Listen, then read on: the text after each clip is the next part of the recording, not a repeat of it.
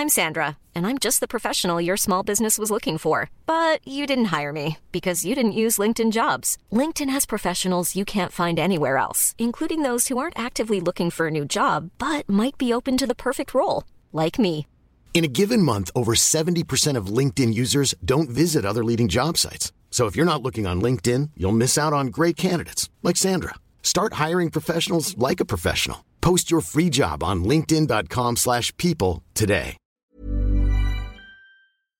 In a sudden flash, it all comes clear. It's a eureka moment, an epiphany. Hi, I'm Marcus Smith, host of the Constant Wonder podcast. The world offers marvel, meaning, and mystery around every single corner. In nature, art, science, culture, history, we talk everything from bees and beetles to obelisks and asteroids. Experience the thrill of transformative encounter. We'll bring more wonder to your day. Listen to Constant Wonder wherever you get your podcasts.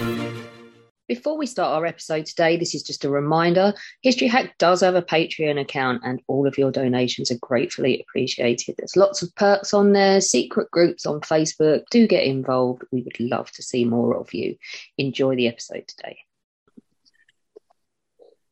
Hello and welcome to another instalment of History Hack. Zach has gone and found us a brilliant guest today. Zach, who have you found? I wanted to call this one Walk Like an Egyptian, but I decided that didn't entirely work and we don't want to go through my limited pop culture references. Today... It's the first time I've ever heard you make a pop culture reference. Yeah, and we've just run out of... And it's from the 80s. I mean, there's that. There's Boney M with the Rasputin song. And then there's ABBA with Waterloo, and that's it in terms of pop. Is Boney M even pop culture? We're way off topic. Shall we get back to history? Are you actually in your mid-50s? Yes. Okay. I was born in my mid-50s. Okay. Anyway.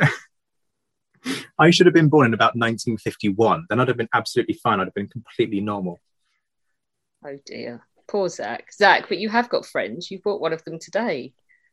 Well, today we're joined by Dr. Michaela Luiselli, an Egyptologist from Birmingham University who specialises in ancient Egyptian religion and religious practice, as well as social identity. Now, she's written a whole load of books and articles on the topic, and this is going to be mind-blowing. So she's written in English, French, and German, and presumably also reads hieroglyphics. So... Slight overachievement going on there.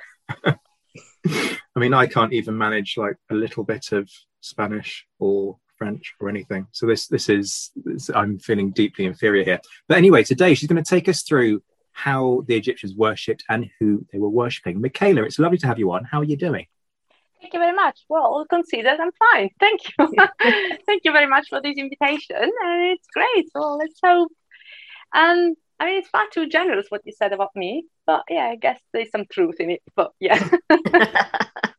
Okay, shall we start right at the beginning? We're talking about worship in ancient Egypt. I think one of the things we have to establish right at the beginning of this interview is just how vast ancient Egypt is in terms of history. Yeah. Most folks think ancient Egypt and probably just think of the Great Pyramids, Tutankhamun and Cleopatra, which all covers about 2,500 years of history. So what aspect do you specialise in?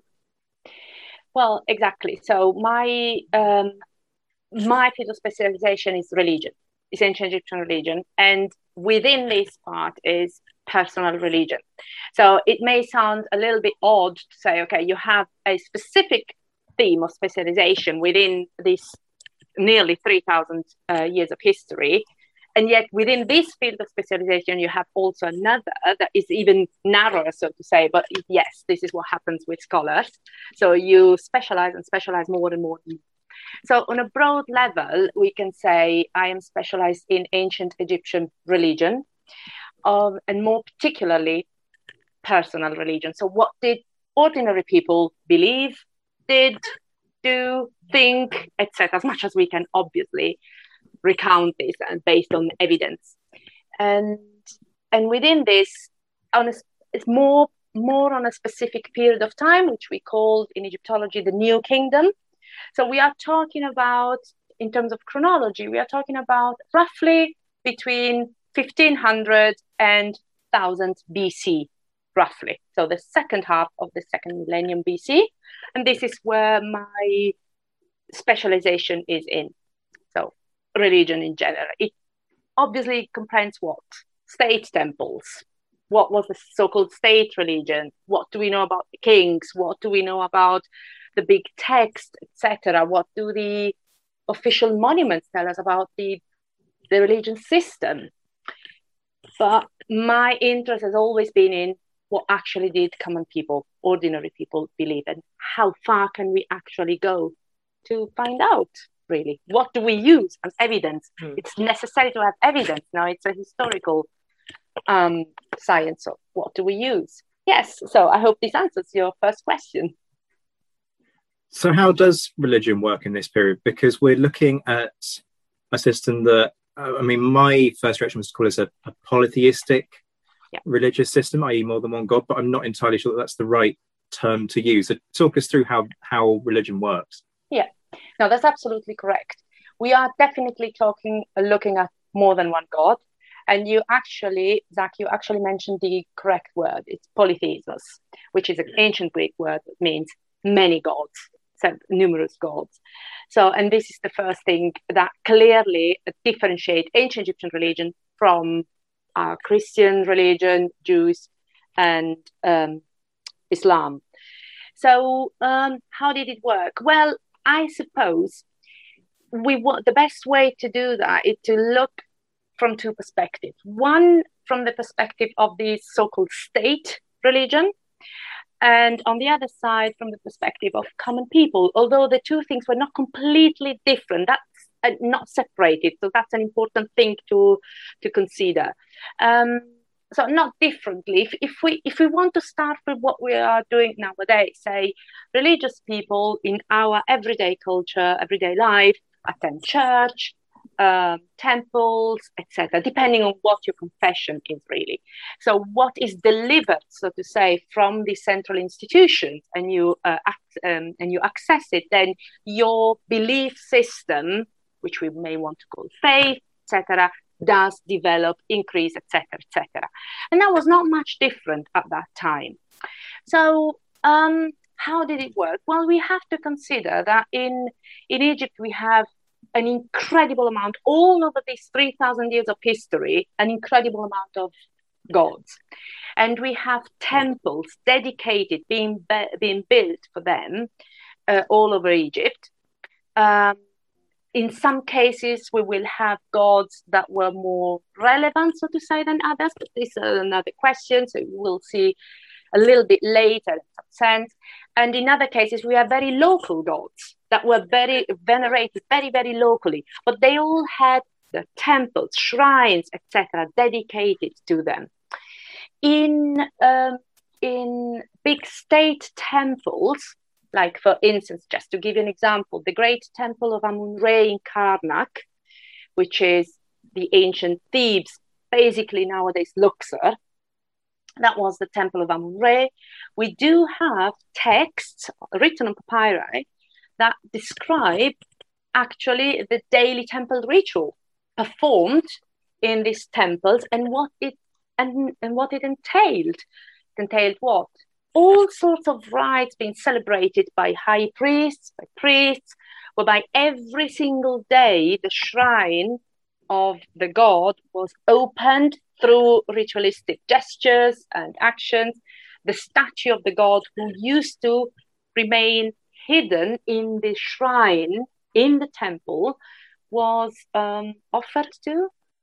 There were offering of incense, libations, food offerings, clothes were offered, all sorts of recitations also took place to actually renew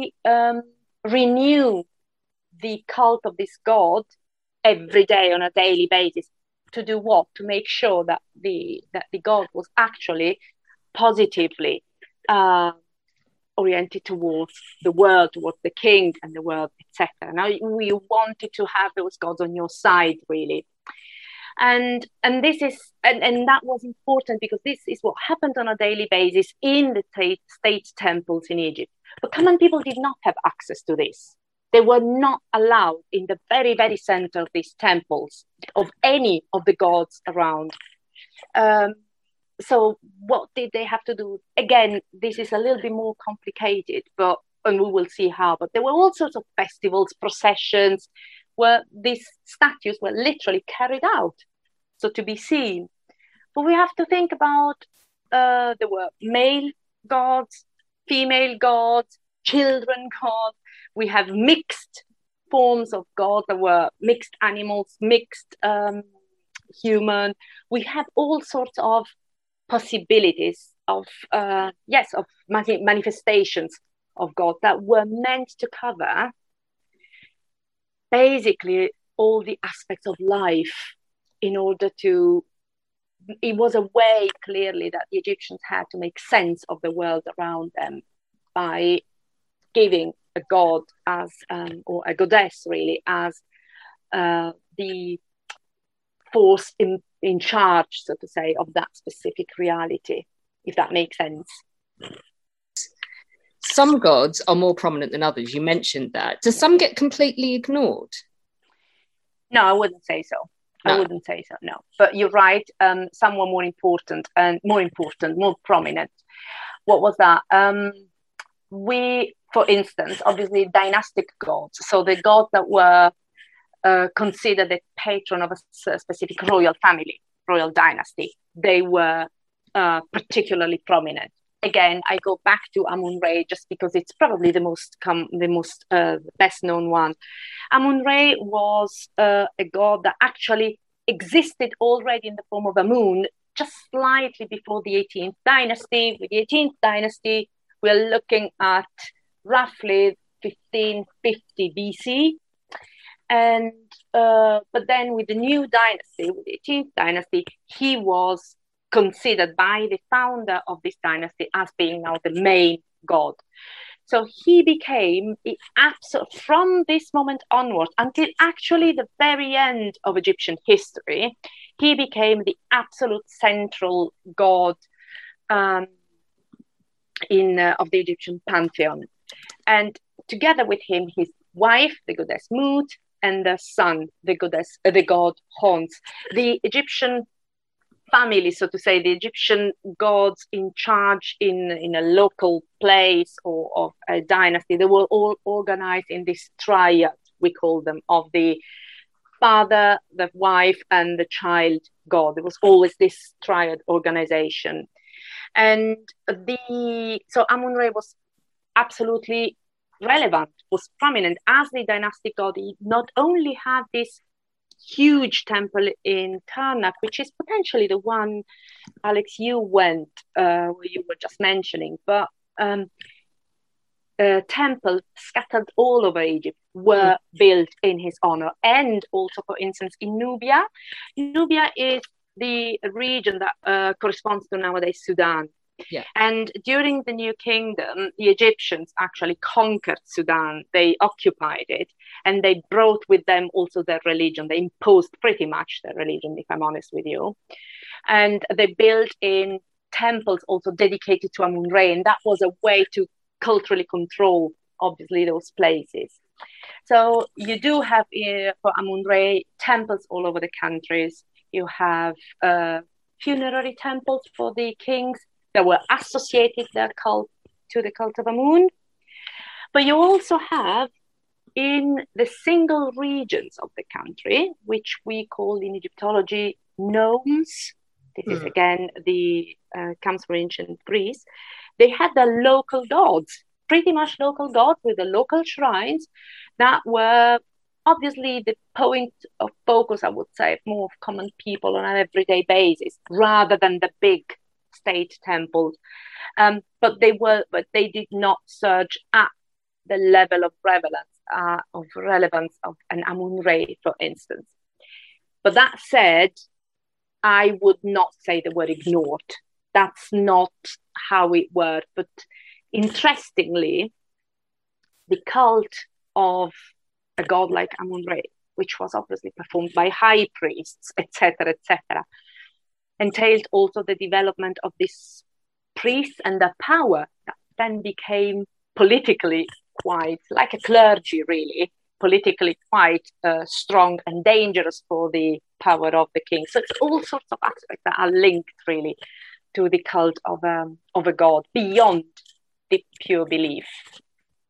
I was going to ask about that actually. Is this kind of a state-sponsored religion? Because you've got these vast temples, the money has to come from somewhere. Mm-hmm. So presumably there's investment from the royal treasury to build these vast complexes. Is that fair? Absolutely. So it is correct what you're saying, absolutely correct. But you have also to consider that, for instance, these temples were also proper economic centers. So around these temples, they were all granaries, they were workshops linked to that. So we have to detach ourselves. And I'm talking here about these great state temples, yes? We have to detach our view from that just houses of a god. That was the Egyptian term, actually, the house of the god. It was much more than this. By this, so the inclusion of these granaries, for instance, allowed for storage of food, of grain, etc., that was then redistributed to the population, and workshops, etc., that were also produced work, etc. So it was it was beyond the pure religious thing. And that's why then obviously also the power of these priests comes into place also in this occasion, for instance. But yes, so you're perfectly right. So there were, interestingly, so there were all sorts of, consider, for instance, much of the imperialism that we have in Egypt in the New Kingdom towards Syria, Palestine, and Nubia was actually meant to, one of the many aspects were actually to ensure access to gold mines, to turquoise mines, etc. That were, again, precious materials needed for their temples, for their own tombs of the kings, etc., etc. But that was absolutely an essential aspect. Now, why? Because in the case, for instance, of Amun-Re, the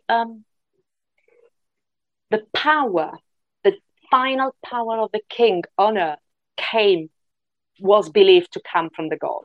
And therefore, this cult for the god had to be absolutely waterproof, to say really, really blunt.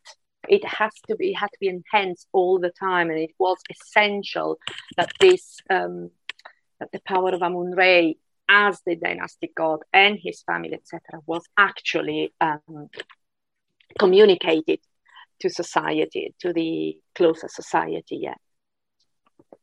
And what are these gods meant to be like? Are they a bit like the Greek style gods, in the sense that some of those gods were pretty dodgy characters? And talk us through why some of them are sort of half human, half animal. Yeah. Well, I'll start with your second question, I would say, and then go back to the first one, because they're quite linked. Remember there's a female god with horns, isn't there? She's part cow. Yeah, that is Hathor, correct. Yeah, the goddess Hathor. Yeah, correct. Or we have, for instance, a quite famous one is Anubis, who has a male god with the jackal head. So why? Right, okay. There are two things here to consider. First of all, the Egyptians believed that specific animals were manifestation of specific gods. So, for instance, if I go to Anubis, the Egyptian believed that in the jackals they used to see around the cemeteries in the Western Desert, that was the manifestation of the god Anubis. So we can have monuments, for instance, private monuments, where we have literally perhaps just entire proper jackals being represented and being Anubis, or the half male, half head with a jackal. Now, Anubis was actually, for instance, he was venerated. His cult center was in Abydos, which is in Middle Egypt, on the west bank of the River Nile. And he then became the god of the mummification. So it was obviously was clearly linked to the funerary beliefs. Why representing them half human, half animal? Because that was the way the Egyptians wanted to visually express, or believed to be able to express visually the incredible nature of these gods. So it was a way to, and it's something that is actually explained well in text, but that was a form of visualizations, to visualize them, was to actually make sure the complex nature of a god, the complex theology of a god, the complex nature of a god was actually represented visually. And because they were considered such complex forces, so to say, entities, that only these mixed forms could actually fully represent their total complexity.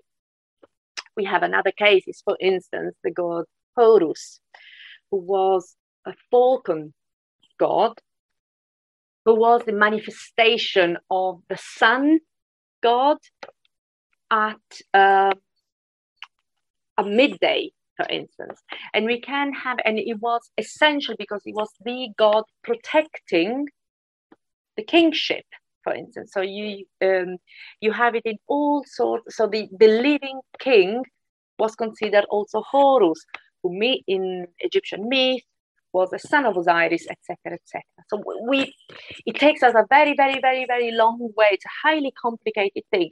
But the main reason, I would say, if we want to narrow it really down, why these different shapes, it was really to make sure the complex nature of these gods were actually visualized and expressed in full.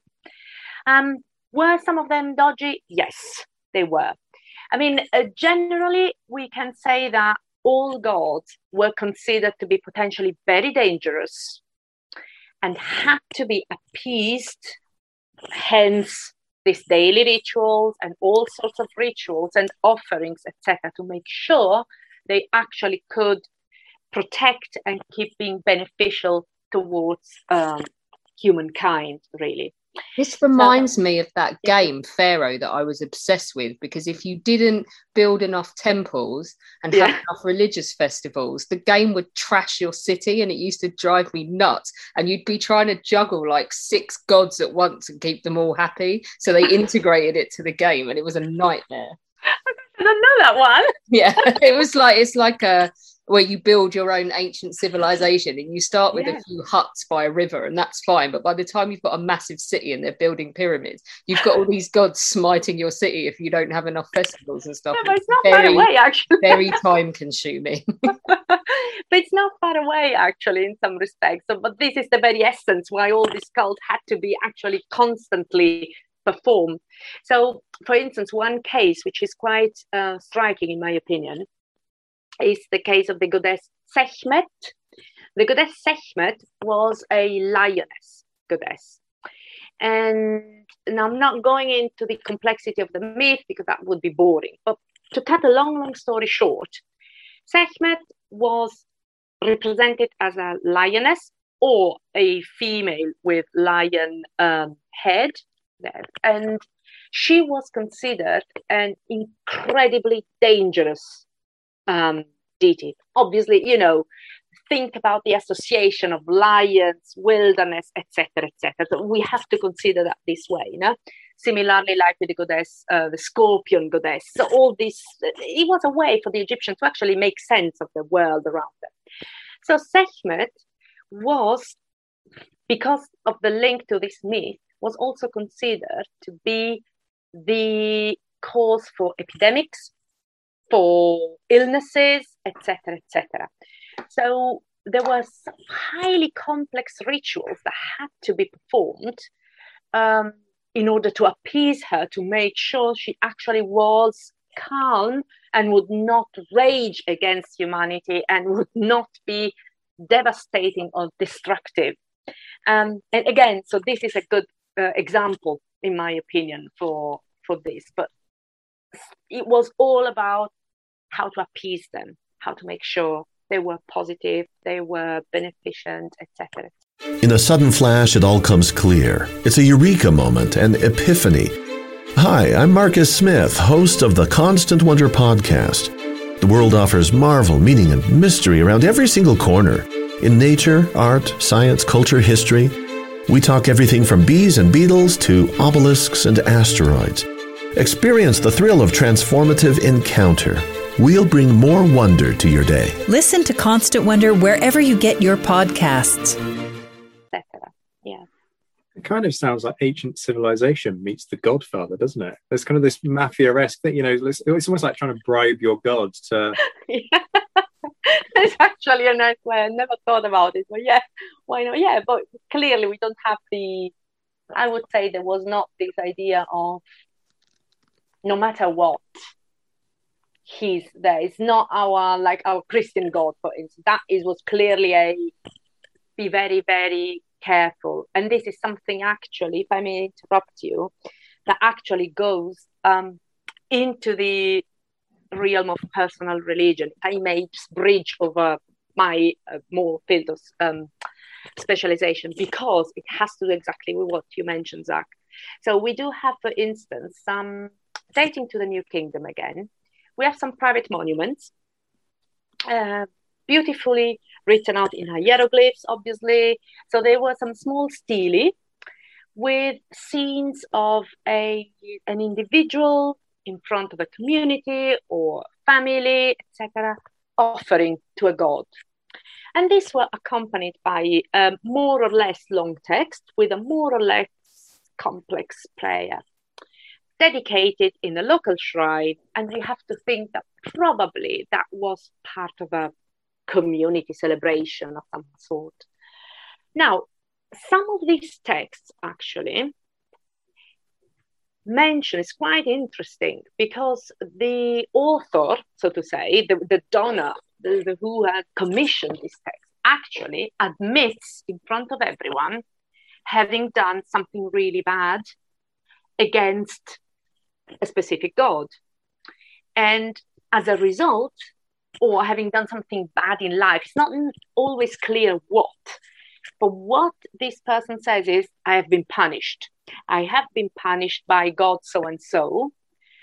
And as a result, I suffered a lot. But after having called back to the God, having asked for forgiveness, for etc., then that God was positive again with me, was calm again with me. And I want to warn you all, beware of him. And basically the message is, behave properly, follow the instructions. We have the mentioning in this text of the instructions of this God, of how actually to lead your life properly. It's incredible, because we can in some way relate so much from our own culture. And that goes exactly in your direction. You actually feel, if something bad is happening to me, that all these negative forces around me, actually there is a reason why things are happening to me. If I am ill, if I have misfortune, there is a reason. And the reason is someone is against me. Why? Because I did something. That is quite an interest. I'm Sandra, and I'm just the professional your small business was looking for. But you didn't hire me because you didn't use LinkedIn Jobs. LinkedIn has professionals you can't find anywhere else, including those who aren't actively looking for a new job, but might be open to the perfect role, like me. In a given month, over 70% of LinkedIn users don't visit other leading job sites. So if you're not looking on LinkedIn, you'll miss out on great candidates like Sandra. Start hiring professionals like a professional. Post your free job on linkedin.com/people today. Burrow is a furniture company known for timeless design and thoughtful construction, and free shipping, and that extends to their outdoor collection. Their outdoor furniture is built to withstand the elements, featuring rust-proof stainless steel hardware, weather-ready teak, and quick-dry foam cushions. For Memorial Day, get 15% off your Burrow purchase at burrow.com/ACAST, and up to 25% off outdoor. That's up to 25% off outdoor furniture at burrow.com/ACAST. Thing. Is it about control as well then, religion, on the part of the state? What do you mean? Like by scaring people with what happens if you don't live your life as you should and you don't behave, then bad things will happen to you. Okay, that's an excellent question. That is an excellent question. It's difficult to say, really. It's difficult because, the problem is we do have to base our conclusions on the evidence that we have. And there was certainly, and it's interesting that you mentioned this, Alex, because there have been some studies along the line. There was certainly, especially in the areas close to state temples, there was certainly a way of, or a reason from the state central power to actually link people or keep the people around actually very close to the central ideology, for sure. However, in the case, for instance, of this thing that I just said, that I mentioned, these two gods who are mentioned by this person who actually misbehaved and admitting having misbehaved and is proclaiming the power, are the goddess Merzeger, who is a snake goddess, very local, very, very local. It's not one of the major goddesses. However, she was the patroness goddess of that small settlement. And the god Ptah was a more central god, but venerated locally.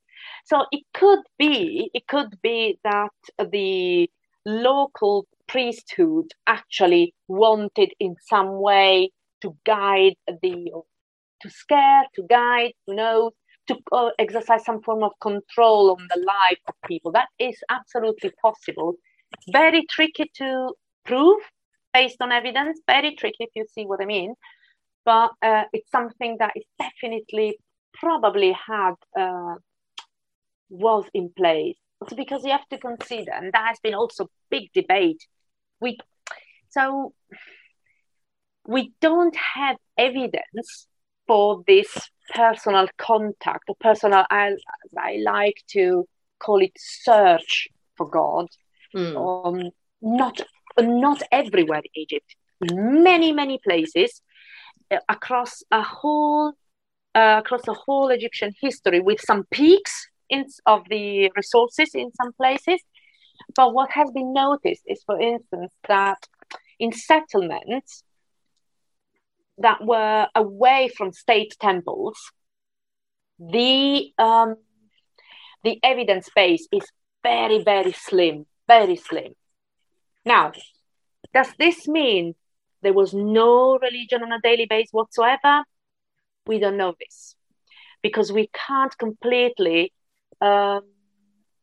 deny the fact that there may have been prayers going on, some form of local community celebrations that have not gone down in evidence. So the fact that we don't have any written or visual sources doesn't mean, a lack of evidence doesn't mean a lack of reality. But we can't prove it. And that's what makes it complicated. But it's an excellent question, yeah. So what do they base? I mean, you talked already about, people kind of encouraging one another to worship cults properly based on their own experiences. But do we have, a kind of core text or core texts, like, an ancient Egyptian equivalent of a Bible or a Quran during this period? No, we don't. So, and that's another complex thing. So Egyptian religion is what we would call a cult religion. It's a religion based on cult. So the communication with the gods was entirely down to performing these rituals, cults that had different forms, whether they were in a temple, whether they were performed at home, etc., etc. But the cult of the gods was essential to keep this dialogue, this connection going. We do know they were reciting prayers. We know that. They are also mentioned, interestingly, in private letters. Private letters, for instance, tells us people asking someone else to go actually to a temple and give an offering on behalf of them because he was in a bad situation also, and reciting some prayers. So we have all of this. But we don't have a book. We don't have a set of laws, so to say. of instructions in that sense. We don't. The theology of the gods is laid down in hymns. So hymns, religious hymns, are our own main, potentially only source for reconstruct the theology, the nature of a god, as in hymns. These hymns were recitations where they all emphasized the credible nature of this god, and all of the characteristics are mentioned in these hymns, but we do not have a canonized book, so to say. That did not exist. And this is what makes it in some way very complicated. But this is what ancient religions were really. So what we have with the Bible, as you say, or the Quran, is not something that you will find in ancient civilizations, really. So the cult is essential, which is why we study a lot, shrines, cult, evidence, what do we have, etc., etc. So, for instance, what I have studied were we have an incredible amount in Egypt of prayer, of personal prayers, absolutely, or hinged prayers, etc. This is what I've studied, but it's nothing. We have recurring formulas. We do have it. So we know, for instance, how did such a encounter with a god in a shrine happened? How did that happen? What were the formulas that were recited? We know this, but that is not the equivalent of a book, really, of a canonized book. Yeah. Before we go on to how individual people did it, Zach, I know where you're going next. You're going with the mummy, aren't you? Yes, absolutely. The Book of the Dead. What's the deal with the Book of the Dead? Where does it all come into this? Yeah, so the Book of the Dead is a very, very misleading, name. And it's good that you mentioned it with the mummy, etc., because it really is, it drives me crazy. As much as nice and easy, it drives me really crazy. So what's the Book of the Dead? So first of all, again, the name is misleading. It is called book, but there is no author. There's not one author who actually wrote this book, so to say. The Book of the Dead is a collection of funerary spells that was developed in the New Kingdom again. However, many of the spells of the Book of the Dead, did exist prior to the New Kingdom in the so-called Middle Kingdom, and were written on the inside and partly outside of the wooden coffins. And they were actually called the coffin texts. Now, there has been a tradition of, transmission of these formulas that then eventually were put together in these long papyrus rolls, and this collection of funerary spells given to the dead in the New Kingdom to allow them, to empower them really in the journey in the afterlife. So it all stems out of the fact that people were used to be exposed to all sorts of malignant forces on a daily basis, illnesses, dangers, misfortunes, etc., etc. But on a daily basis, they had their own personal gods to help them. Again, this is all documented. They could perform all these rites, etc., that we have just been seeing. However, what happened when that was no longer possible because one was dead?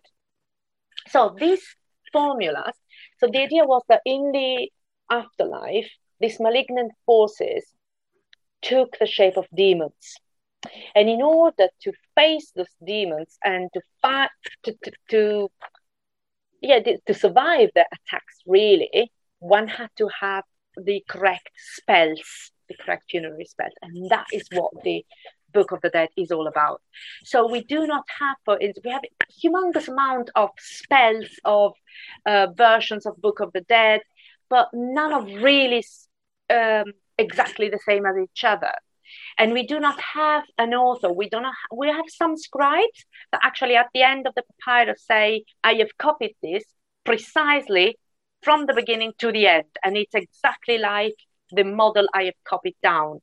And yet you can have parts completely missing, We call them chapters in the Book of the Dead.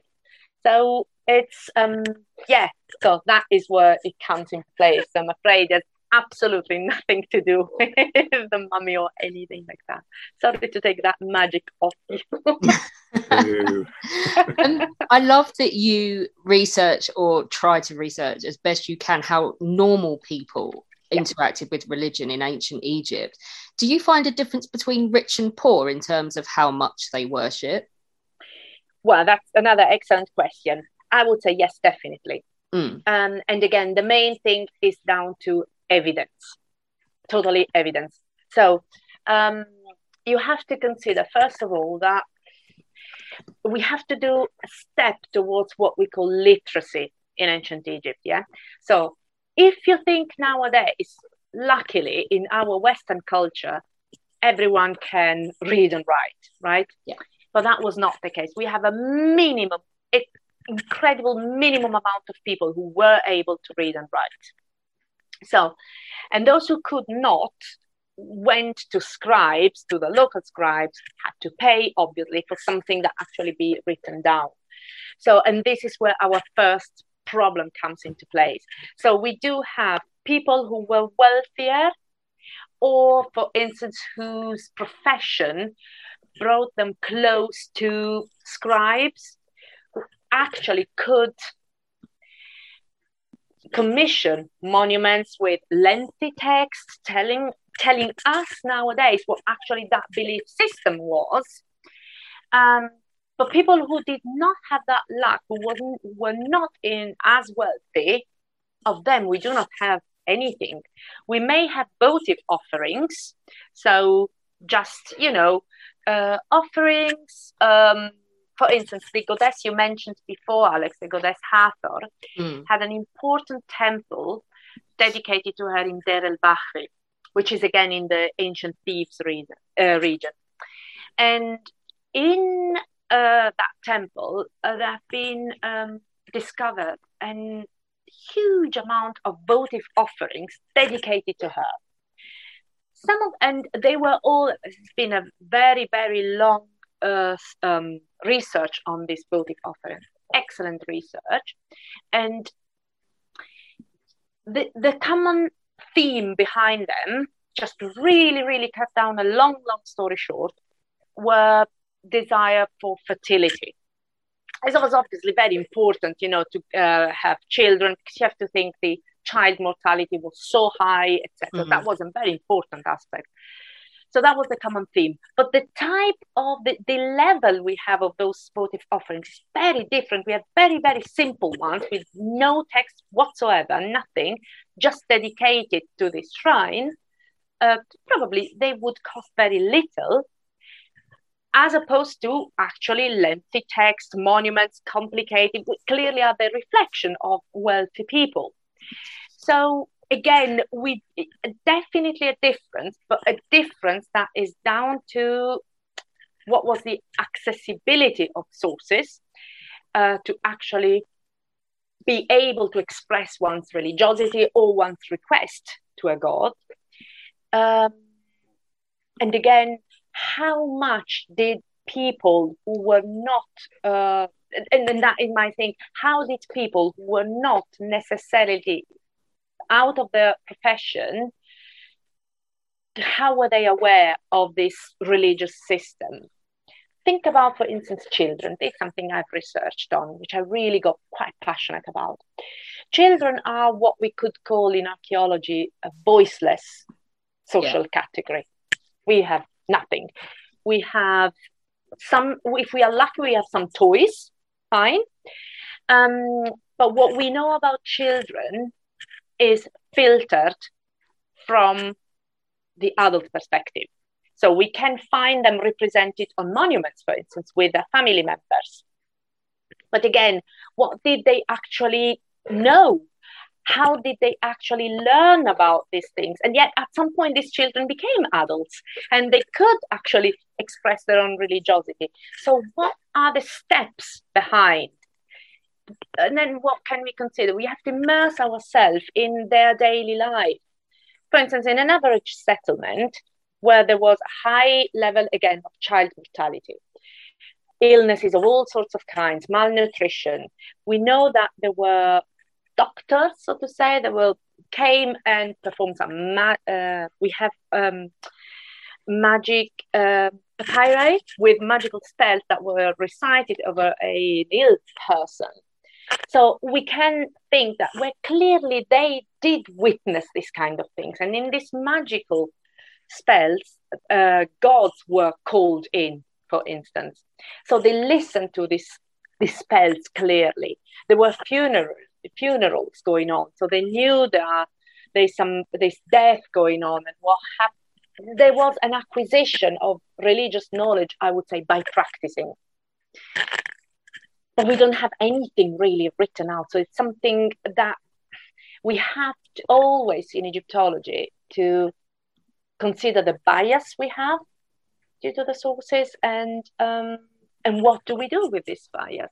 So yes, there was a difference clearly between rich and poor on many levels, and ultimately it's very difficult to get down to the lowest class of society. Very difficult to actually to find really what they actually believed. What do we have? That is something we have to live with, really. And you kind of touched on this a little bit already in terms of different regions have different emphases, but across, if we look at chronologically, religion isn't constant either, is it? And we do get changes. So folks might be aware of Akhenaten, I probably ruined the pronunciation there, and his reforms, Akhenaten being the pharaoh who preceded the more famous Tutankhamun.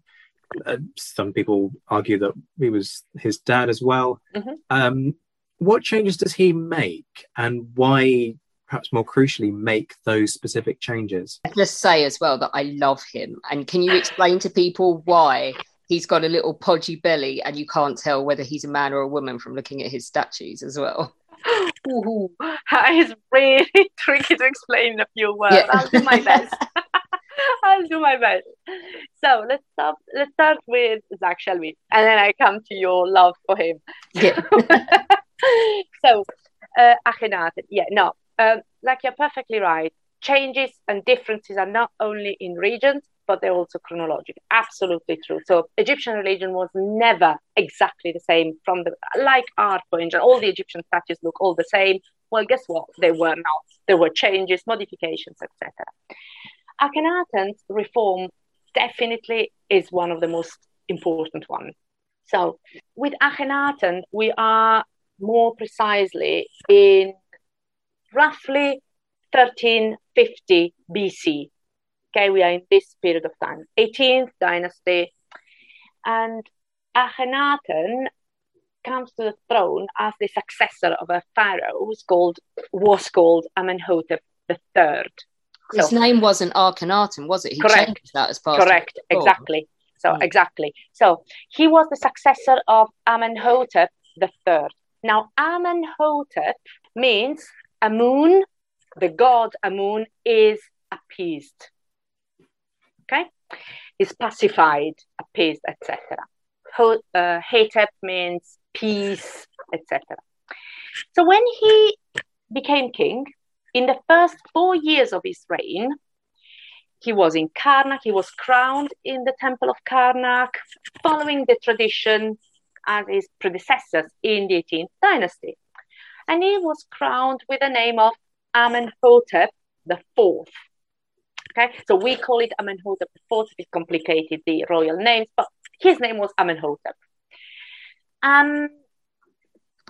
He then changes. So in year 5, he abandons completely Thebes, he abandons Karnak, and he moves the religious capital to a completely new town, which he found on virgin soil, northern of Thebes in Middle Egypt, which is called nowadays Tel El Amarna.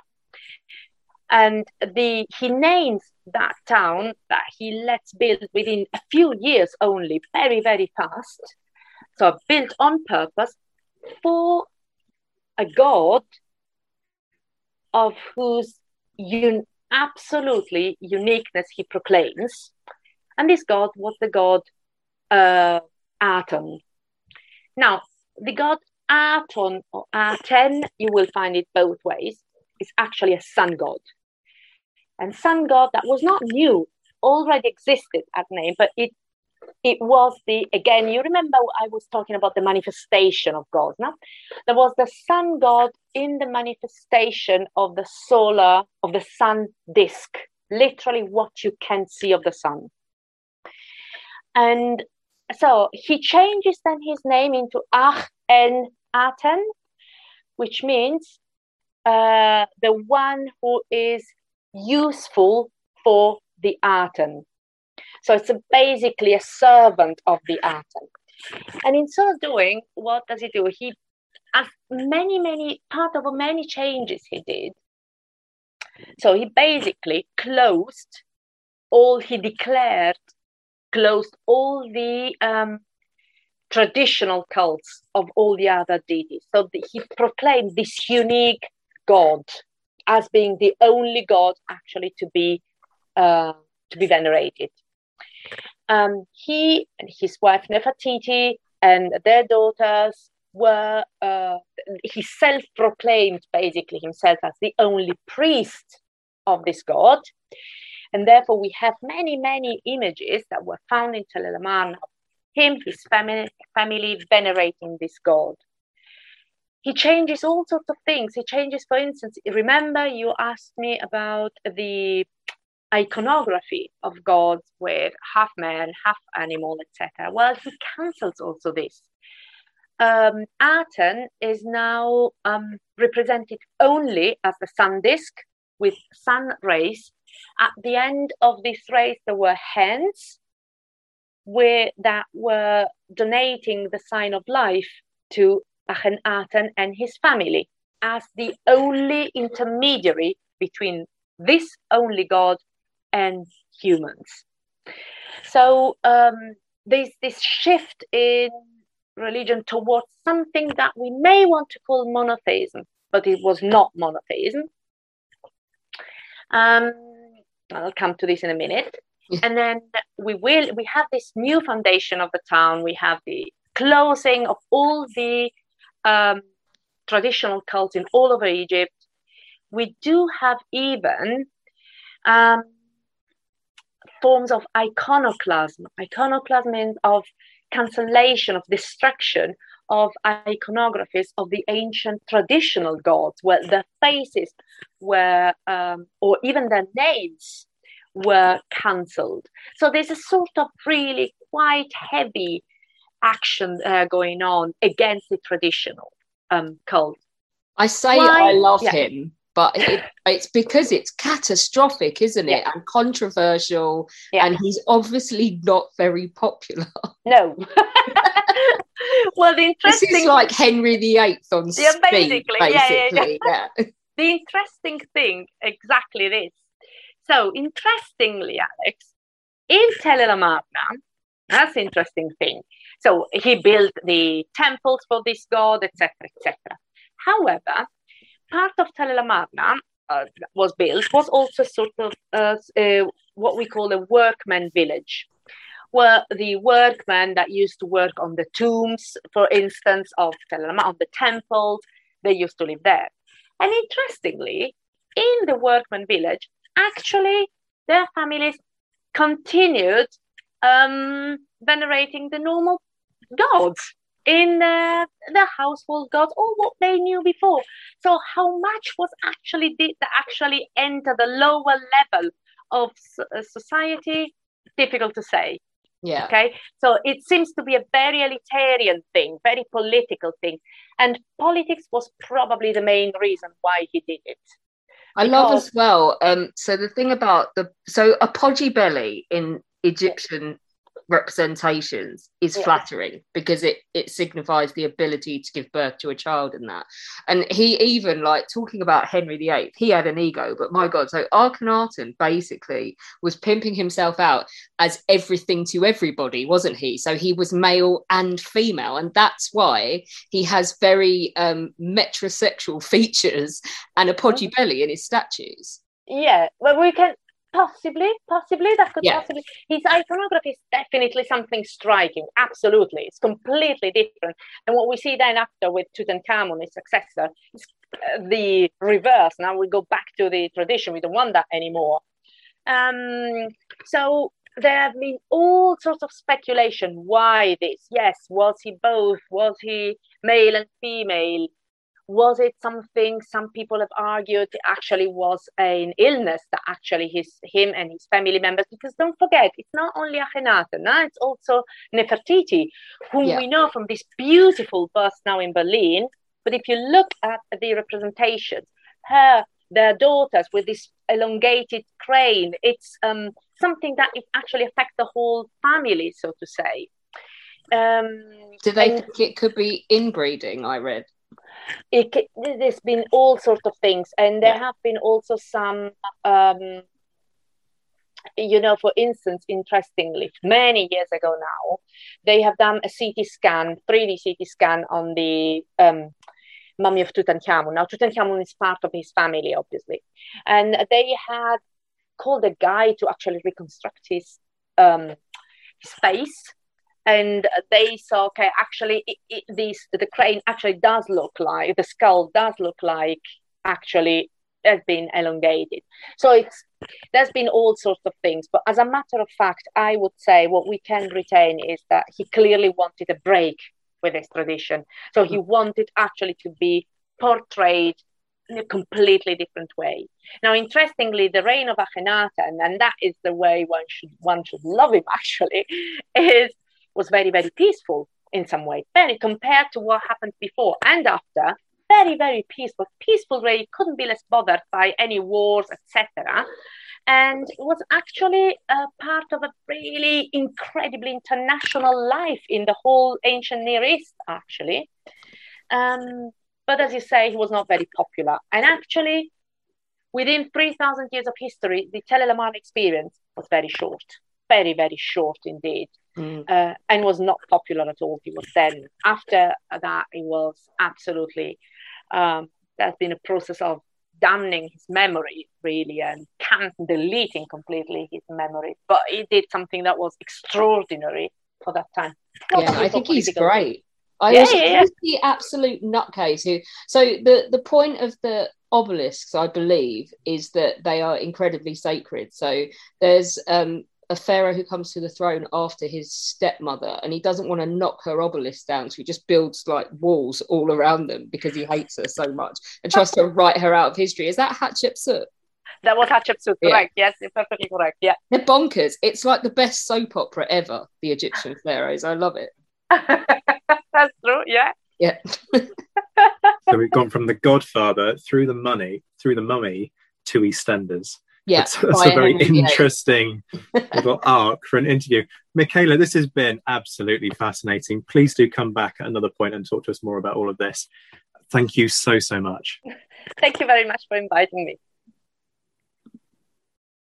When our guests join us to talk about their work and their new book, the 45 minutes or so they spend with us is just a taster of all their efforts.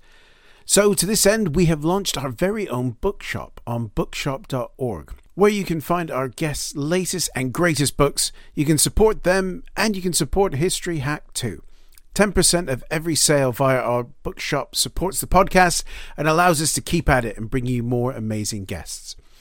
You can find our bookshop at bookshop.org/shop/History Hack, or just search on bookshop.org for us under the shops bit.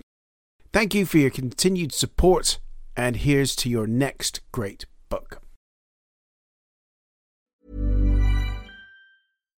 When you make decisions for your company, you look for the no-brainers. And if you have a lot of mailing to do, Stamps.com is the ultimate no-brainer. It streamlines your processes to make your business more efficient, which makes you less busy. Mail checks, invoices, legal documents, and everything you need to keep your business running with Stamps.com. Seamlessly connect with every major marketplace and shopping cart. Schedule package pickups and see your cheapest and fastest shipping options from different carriers, with rates up to 89% off USPS and UPS rates. And with the Stamps.com mobile app, you can take care of mailing and shipping wherever you are. Make the same no-brainer decision as over 1 million other businesses with Stamps.com. Sign up with Code PROGRAM for a 4-week trial, plus free postage and a free digital scale. No long-term commitments or contracts. That's Stamps.com. Code PROGRAM.